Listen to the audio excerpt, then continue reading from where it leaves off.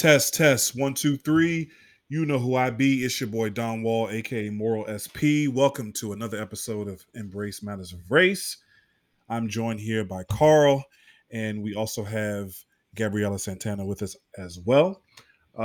Shout out, big old shout out, because we want to get right to this episode. Shout out goes to Soul Taco and Jackson Ward and Slip at Shaco. Soul Taco is a new breed of restaurant that hybridizes the latest trend of fast casual dining with an upscale casual full service experience. Their menu is consistently evolving and ever changing, similar to the landscape of America. Soul Taco was built on the belief that nothing brings people together better than great food. Check out Soul Taco. I've never been. Have y'all? Been there a few I times. have, yeah. Is it good? Is it as good as their description reads? Yes. Yes. Good. It was good. It was a long time ago though. That's fair. Yeah. I'm sure. I Did can't you really remember. did you go to the Slip at Shaco, or did you go to the Jackson Ward one? Because maybe The that slip. matters. I think it was the slip. Shaco Bottom. I think it was Shaco. Yep. Gotcha. Yeah, I could Gotcha. walk to it from my office when we were located down Ooh. there. Ooh. Well, if you're listening out there and you live in the Richmond area, make sure you go to Soul Taco. And we are homegrown. We live here too, y'all. So we know where the joints are. So make sure you go and support. But we have a very special episode for you guys today. As always, I wanted to revisit a topic we actually visited in season one. We spoke about it broadly, like we talked about racism in a broad sense, right? And we broke it down. But Carl and I always talked about going deeper. Now is the time to go deeper, because I think we have to realize or learn how racism impacts each community, or how it impacts different modes of community. And I think a big mode of community is the school system. We've all gone through the school system. We all were children, kids, teenagers. We've all come up through this indoctrining. And Carl, I have a hypothesis. Tell me, what's it? I have a hypothesis. I'm a scientist today. If a person gains their fundamental doctrine while in school, then people first experience racism in school. Hmm. That's my if then statement right there. Because it seems to me that even the school system in our country might have been built on principles of racism, principles of dividing people. Um, Hopefully, we can learn more about that today.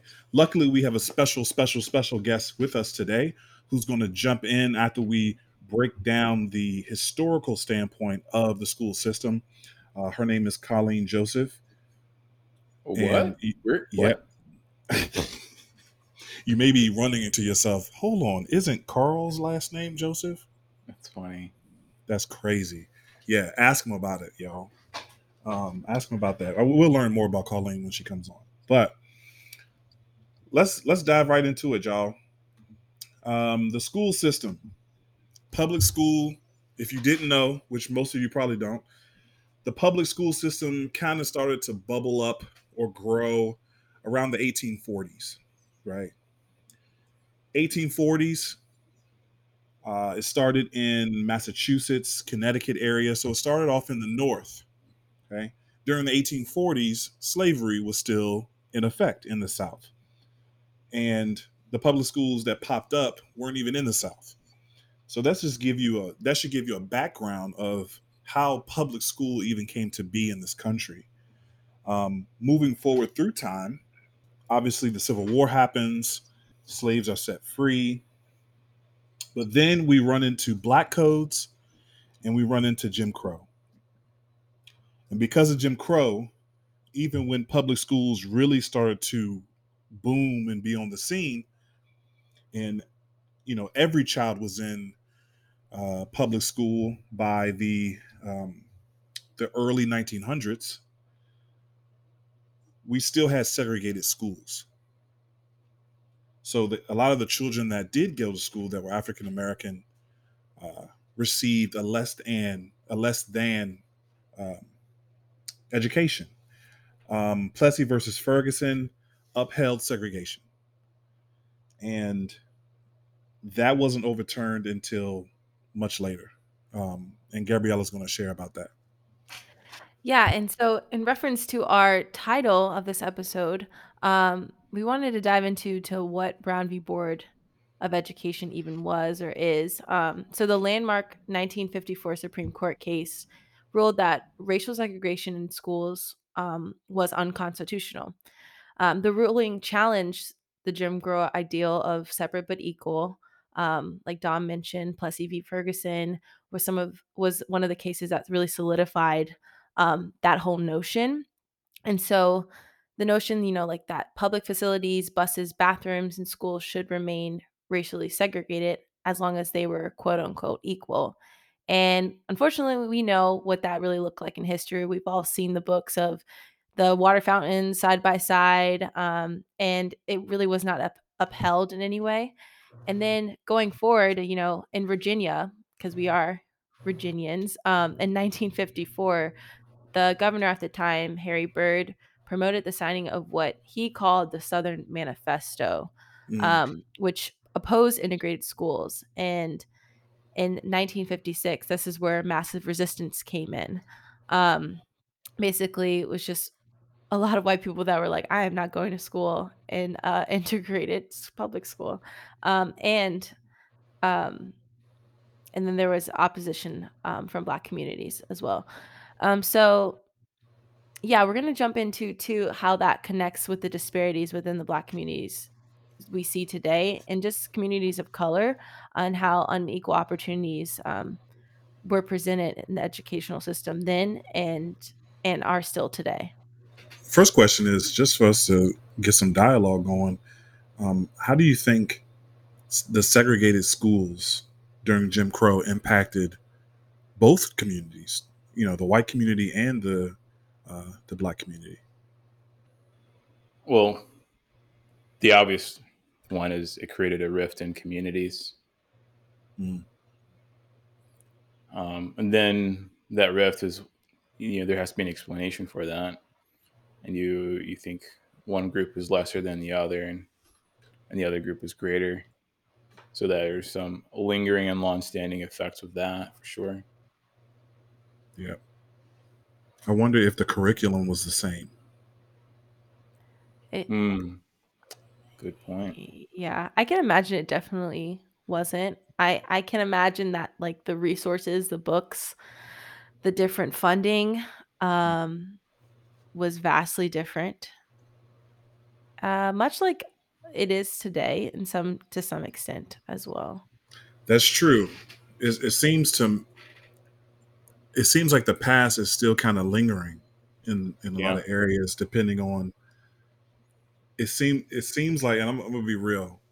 It seems like, man, we couldn't get them on just race alone, but if most of them are poor, maybe we can swing it with the poor goes to these type of schools, and we're segregated from the quote unquote poor communities, because it seems like those are the communities that get left behind. Yeah. And to like go off your point, there's a statistic out there that says African American students are located in schools with less qualified teachers and lower salaries and lower income communities as well. So I think to your point, that makes a lot of sense that it's still lingering. So that also means that faculty and staff are not as happy or motivated in order to provide, quality education. Right. I mean, that's an issue within itself. But even talking about the timeline, how we just went through the history of public schools and when, they were desegregated, and, now African Americans can go to school with their white counterparts. It wasn't that long ago. I mean, we're talking my grandparents, 2 generations ago. That's not It's not a long time. So when I think about the timeline and how much time has passed since desegregation, I start thinking, what in the foundational stuff has Yeah. changed since? Like what foundations of the school system has really changed? So when people say, like, I don't really know if systematic racism is still a thing, I would have to challenge them and say, well, how is it not? It's historic, you know? These are the things that we have to continue to bring light to, because this is, with us teaching about racism and us starting at something like the schools, we're talking about our children. We're talking about our kids um, experiencing this institutionalism. They're being taught something, and they come out of school, they graduate high school with a different worldview. And now I'm wondering, is that worldview something that's going to lift them up, or is it going to tear them down? Hmm. It's something to think about if you're out there. Yeah, for sure. And that's, I think, one of the topics we're excited to ask Colleen about too, is just the future of Mhm. education and what that is going to look like in the US. The diversity gap, meaning basically is only growing. So more and more students of color are entering the classroom, and as the percentage of white students shrink in the US, the education system will really have to figure out how to serve the new majority of people. Right, And so, like, what does that mean? How do things, like you said, the institutional is on these pillars that it has been for decades, and it's not serving the communities and lifting kids up. So how do you restructure that and completely rebuild? right, right. Before we bring Colleen on, I do want to just see what we think about, in what ways does racism still impact our school system? Like, what are some things that have changed? What are some things that still endured? Let's just kind of get some, we think this, that way Colleen can come and prove us wrong or right. I wonder how far back we can go. I can call out from my own experience. I think teachers, Hmm. and this may be even broader diversity, so neural divergence, not just race or gender, but I don't think teachers are as prepared to teach or educate certain students over others. Yeah. Um, you know, the merit system has promoted and celebrated the ideal student, someone who works hard or has specific criteria or qualities where they just do well. But when other people don't do well, there's not much investigation as to why, or Mm. investment, or foundational elements implemented so that they could succeed. I feel like I'm an example of that. I didn't really learn as much as I could until I graduated high school. So beyond grade school, that's when I started to excel. Yeah, same for me, man. The first time I ever got straight A's was in college. The first time, like, I was looked at as a scholar was in college. Like, from my own experiences, I grew up in DC, and I moved to Richmond when I was still really young. Mhm. Um, Spoiler alert, y'all, I'm not really from here, but I'm from here, y'all. But DC public schools is drastically different.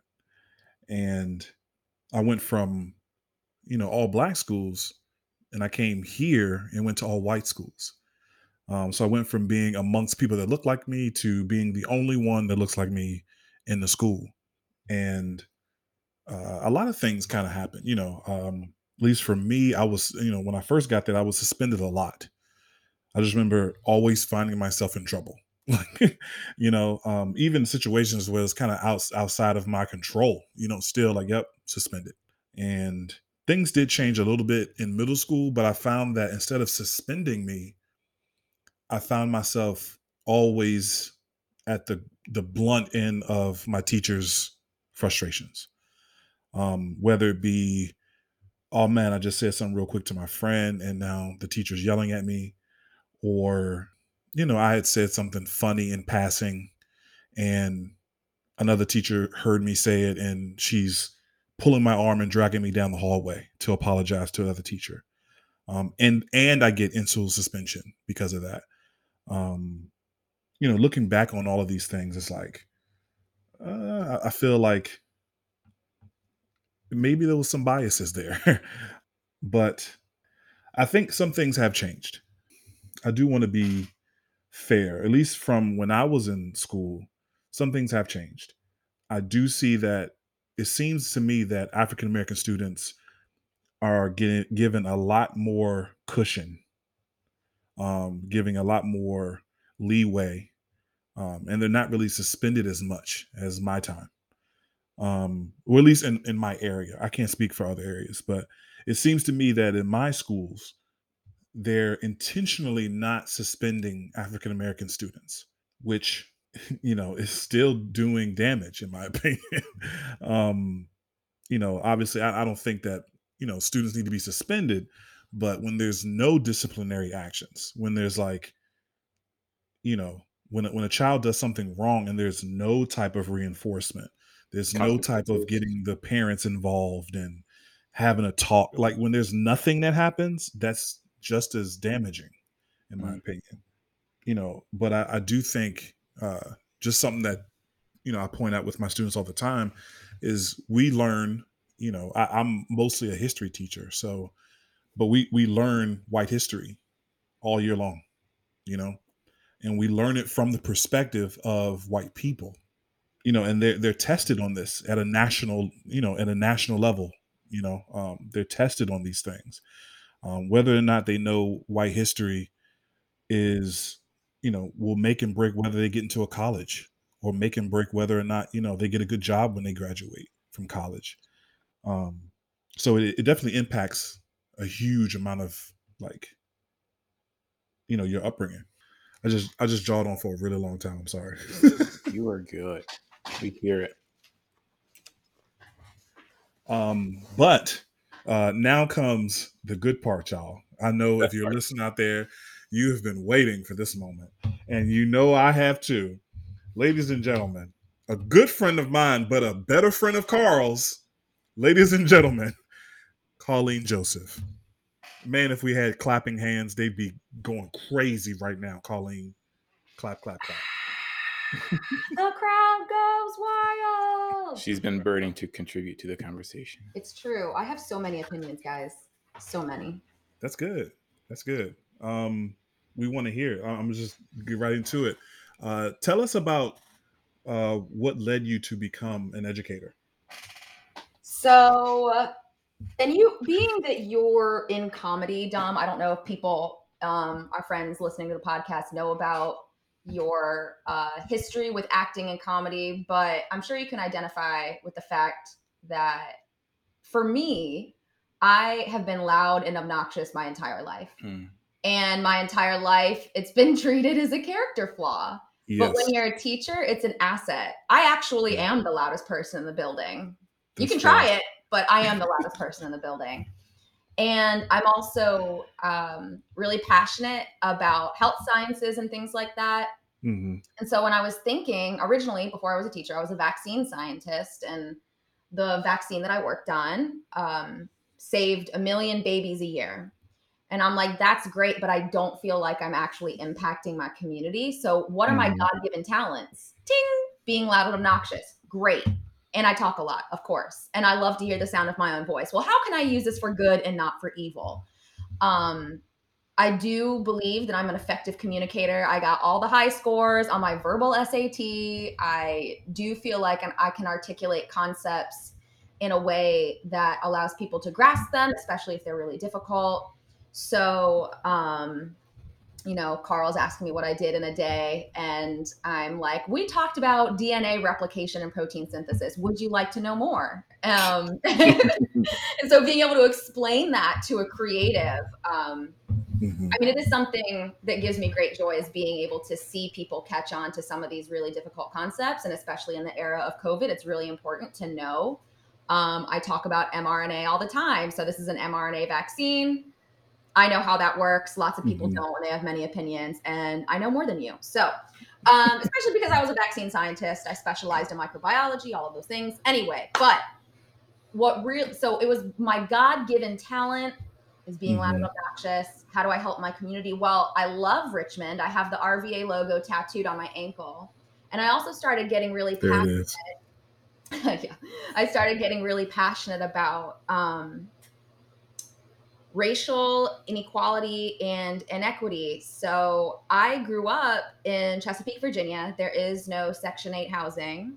Mhm. There was one Black family on my street. My school, even the most diverse school, I'm using air quotes here, the most diverse school was barely half and half. All right. So we did not have a large Black American population, definitely didn't have a large Latinx population. Did we even have an ESL teacher? Who knows? We probably didn't need one. Yeah. Chesapeake is also considered officer town. So the biggest Navy base in the world, Norfolk, is right next door. Yep, But all enlisted, all the lower SES, lower social economic status sailors and whatnot live in Virginia Beach and Norfolk. All the officers live in Chesapeake. It's called O-Town. So just thinking of that dynamic of people that are higher up on the food chain. And so there is a level of diversity there, being that they could be from different places, but it's very much hierarchical, very, very white. And then I come to VCU and I get exposed to a whole new perspective. And I just realized how limited my worldview was. So this was a metanoia. I became a Christian. My worldview changed in the sense that I realized that my perspective was not the only perspective, nor was it even a right perspective. Wow. I married Carl. He's a Black man. Just because I married a Black man doesn't mean I'm all of a sudden not full of racist ideologies. That's been kind of indoctrinated. I mean, back in Chesapeake, it's like, well, why can't they just get a job? They're homeless. They just get a job? I didn't see a homeless person until I went on a cross country trip. Like there were no homeless people in Chesapeake. There was no. So there was a lot of exposure that happened when I moved to Richmond, and a lot of growing up I had to do. And I became really passionate about racial inequity and inequality in my area. I thought I would teach in Richmond, but now I'm in Petersburg. That's a story as well. Is that something? What led you to choose biology? Oh, biology. Okay. So there is a documentary that was produced by the African American Studies Department at VCU. And it's called When the Well Runs Dry. The mutilation of Black bodies in science. And one of the books I studied coming into college was The Immortal Life of Henrietta Lacks. But this documentary changed my whole life. This was the beginning of my metanoia, to be honest.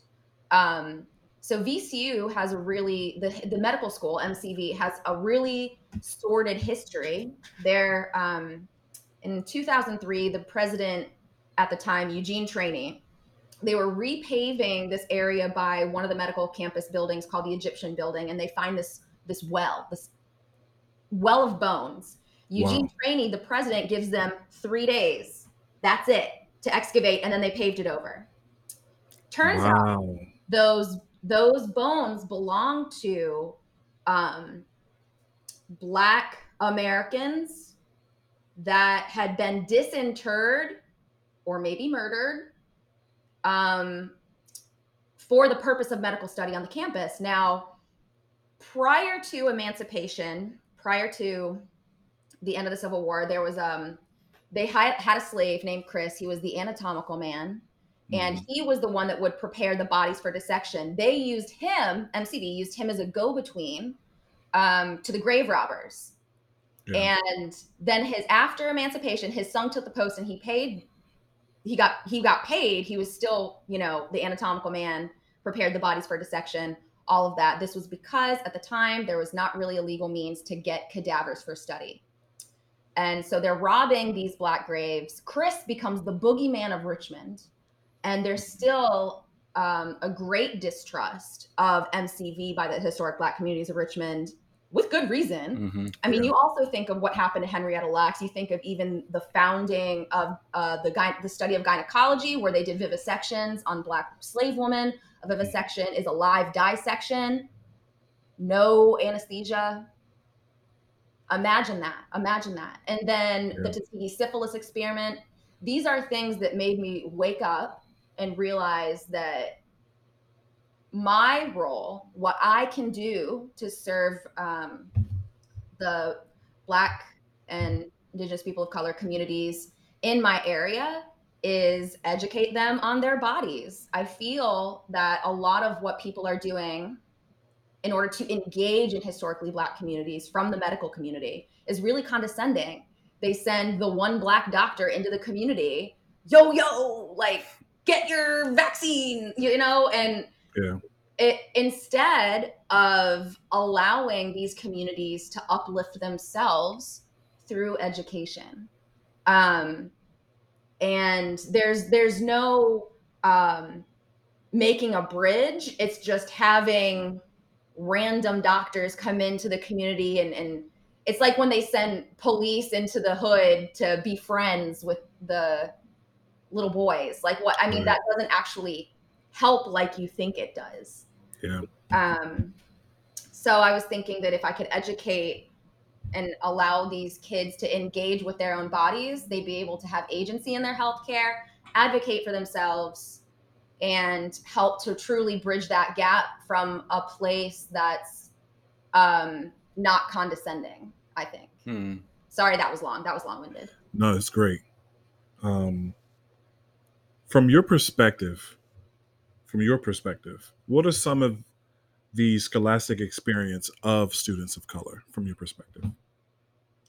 Not only is it my perspective, but I have the receipts. So I got it.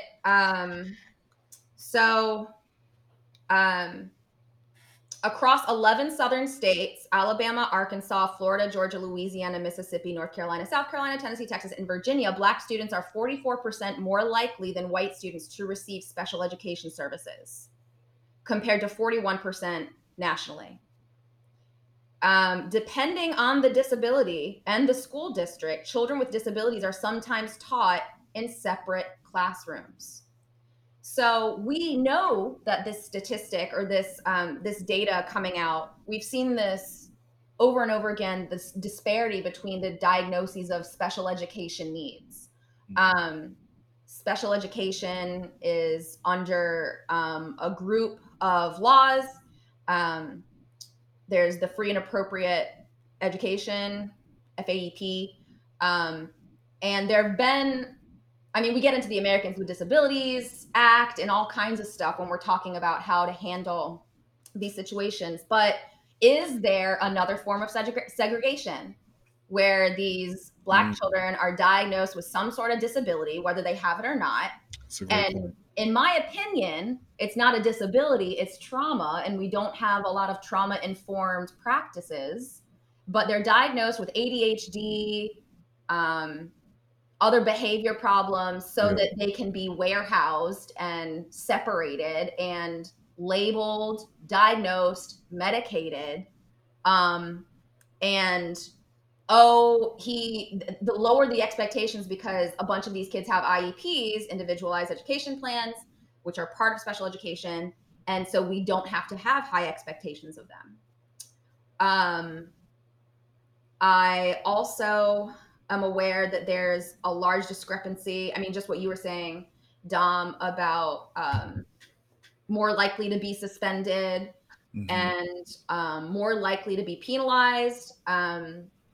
There was a statistic that I read where beginning in kindergarten, Black boys are like twice again as likely to be reprimanded or suspended than white boys. And for the same stuff.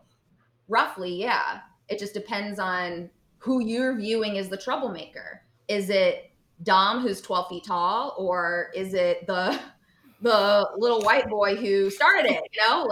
I am 12 feet tall. If you're wondering out there, I am. But so yeah, I mean I'm seeing a lot of segregation. I'm seeing a lot of overdiagnosing. I'm seeing a lot of excuses being made for a lack of high expectations. Right. And yeah. How do you think? I'm gonna change up my question here, a little audible.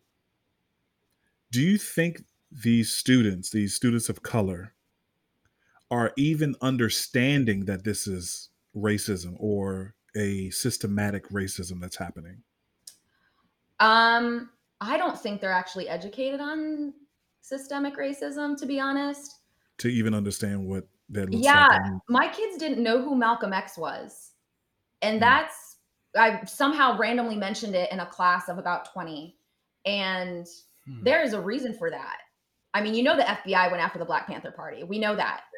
And so the fact that they'll talk about Martin Luther King because they kind of have to, but they won't talk about Malcolm X. They're like, who's that?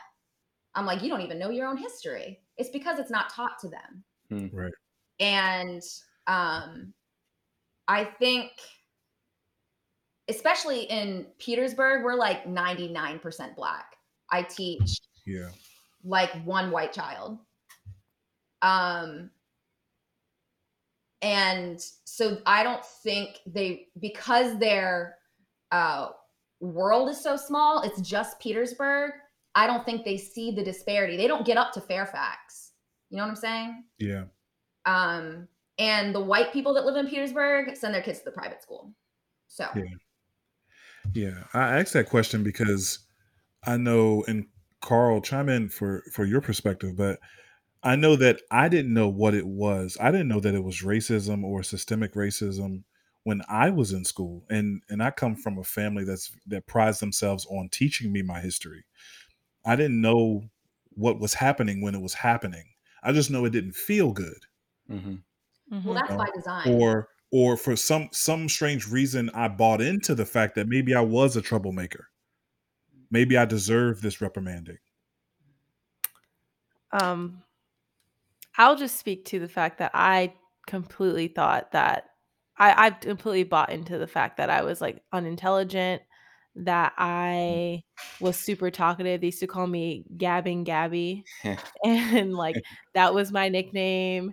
And I swear I was just asking my homegirl for her number so I could hit her on the home phone, but that was it. And so I just for me personally, I think I I don't think my family was giving the tools either to really pinpoint that this is systemic. I think my mom and my grandmother, my great grandmother, all growing up in Williamsburg as Black women, just was like, this is what it is. And you just got to do your best to power through and I make the best out of it.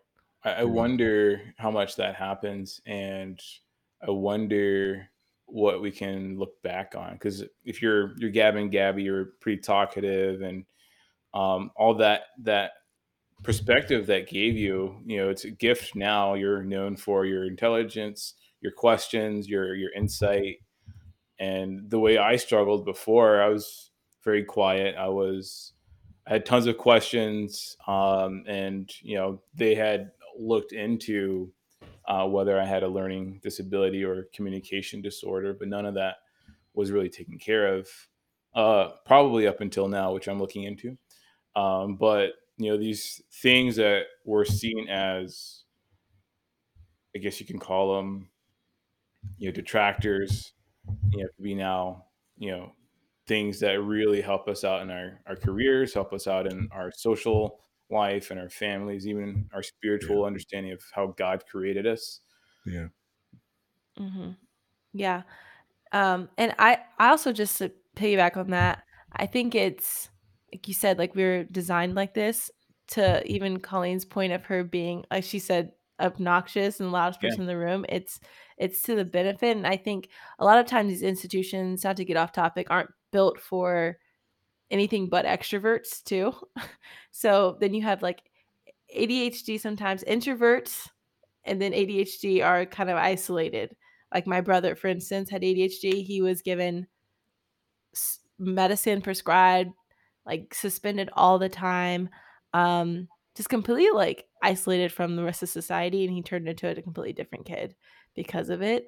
Um, and so I don't know, just going around to my next question, I think that there's a lot of different types of diversity that we have to think about when we think about kids and students. Like there are different kinds of ways they learn, the things that appeal to them, how they just interact with their peers in their community. And then also the obvious is race, which we're talking about on this podcast. But I think like my next question is like, as that diversity gap continues to grow in the classroom, like what do you think that means for the future of education, or how you're going to educate too, Colleen? Well, that's actually kind of carries on. I kind of interrupted, but it kind of carries on to what I was thinking when Dom and Carl talking about, and you, Gabriella, talking about how you maybe you didn't know or you weren't taught. I think history is taught from the perspective of the oppressor, of the colonizer, of the victor. Yeah. And the diversity gap is getting bigger, but the oppressor, the colonizer, the victor is still in charge, even though they're becoming the minority.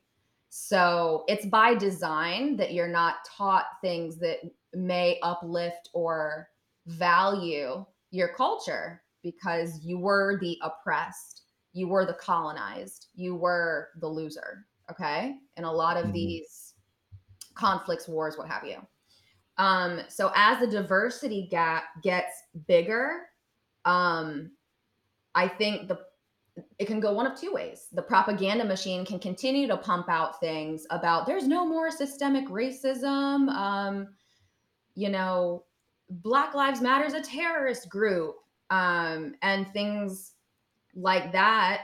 Or we can actually look inward and see how our policies, our value systems, the way we approach teaching history is problematic at best and traumatizing and damaging at worst. So there are two ways we can go with this. Yeah. I guess that just also brings me to like, as you are an educator, and you even said that there's indoctrinated racism that you've had to learn to overcome. What kind of biases are you still trying to overcome in the classroom, or you see other educators trying their best to? Ooh, buddy. That's another receipt that I have. So there's a perspective popularized by the educational philosopher Ruby Payne. She was the one that developed that culture of poverty mentality, which we went in education. We went from, that ideology, and this, that Black men specifically, what are they good at? They're good at physical things. They're strong. What are they bad at? They're not intelligent. It's just biology. Well, we disproved that. There was a study that was done in either Kenya or Nigeria. I read it in a book called Multiplication is for White People by Lisa Delpit. She was referencing this study. And the study was comparing European babies, so white babies, and African babies. It was either in Nigeria or Kenya. I forget which one. I know they're two separate countries, I promise. And Africa is not one. And Africa is not one country, and it's definitely bigger than Greenland when you look at the map. Anyway, maps are racist. That's a story for another time. But African babies can pick up their heads sooner than white babies. They can understand object permanence sooner than white babies. They often walk sooner than white babies. And that disparity doesn't just stop when they get to kindergarten and they're being evaluated, and now all of a sudden they're not as smart anymore. And so it turned into this, now it's a culture of poverty, and they can't because they're poor. And then we got to lessen the expectations. It's called deficit thinking. And we put these deficits on these kids and allowed ourselves to dismiss or lower expectations or go towards teaching to a test because they don't get it, because their priorities, their culture of poverty. Now, keep in mind, Ruby Payne is publishing all this stuff and people sing her praises all the time, but it was never her evidence or data, whatever, was never peer reviewed. It wasn't published except in like Barnes and Noble. Like it wasn't actually a study that was published, and people became a franchise. Yeah, it did. And she goes and teaches at all of these schools, and people have bought into this rhetoric that's another form of this biological like superiority complex that white people tend to have. And so where I'm seeing this is, and a number of my coworkers, I'm witnessing like, these kids, you gotta be this way with them. You gotta be harsh with them because they don't understand anything but the strap, like you gotta, and it's just, man, it's like, you really don't even give them a chance to be human. You're really dehumanizing them. And I've had to write 2 referrals this year so far. Next door neighbor has written umpteen, kicked kids out of his class. It's just, there's a difference when you view them differently. So I'm definitely seeing how this sort of mentality of them being lesser is really insidious. And even in Petersburg, where you don't really get to compare them to white people because there aren't any. So how are you all of a sudden, anyway, so that's Yeah. So how has your faith helped with this? That's a great question. I think one of the things that helps me get through the day is praying every morning, having my quiet time every morning. What's a quiet time? What's my quiet time? What's a quiet time? Oh, sorry. Okay. Quiet time, my time with the Lord, reading the Bible, referencing the Bible, listening to podcasts about the Bible. I do feel like that prepares my heart. I pray every day, God, help me be patient, help me be compassionate, help me be kind, especially kind. Some of these kids, no one is speaking kindly to them in a day. All right. No adult. And they deserve to be spoken. They're humans. They are human beings. They're developing. Their brains are still developing. Yeah. So speaking kindly to them.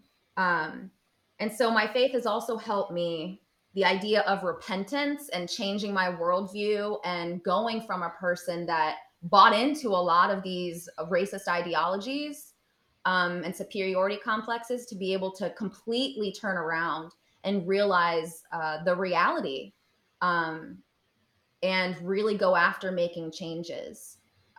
Making sure my kids know that there is an adult that believes in them and they're not a statistic and they're not lesser or more problematic. I'm sure you've gotten into before the idea of poverty, and you get from like racism to classism, and there's kind of an overlap of some of that stuff. You dealt with investing in minority communities less than investing in white communities. And so obviously that creates a wealth disparity. There's a difference between wealth and income, all of those things. And so obviously poverty begets a lot of trauma because you're scraping by. Right. So some of these kids really do have a lot of trauma, but is it a result of their race and their culture, or is it a result of their poverty? That it is actually from systemic racism. So anyway, a lot of that metanoia, we say metanoia, that's the Greek word for repentance in the Bible.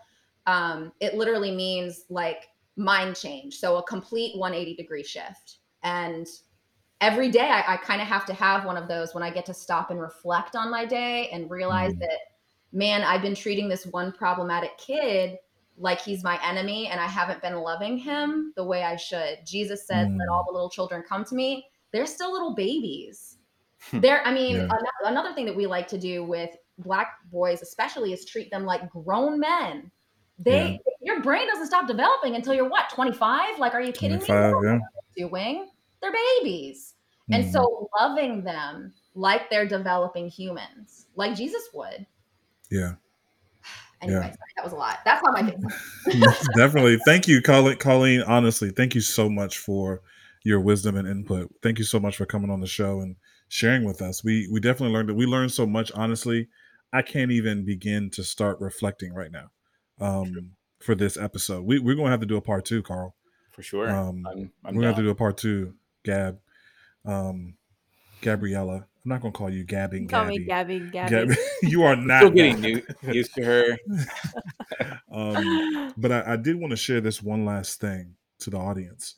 And hopefully this helps you to think through some things, really think about this issue, and think about how we as a community can start to turn the tide on it, because it's our kids that are at stake.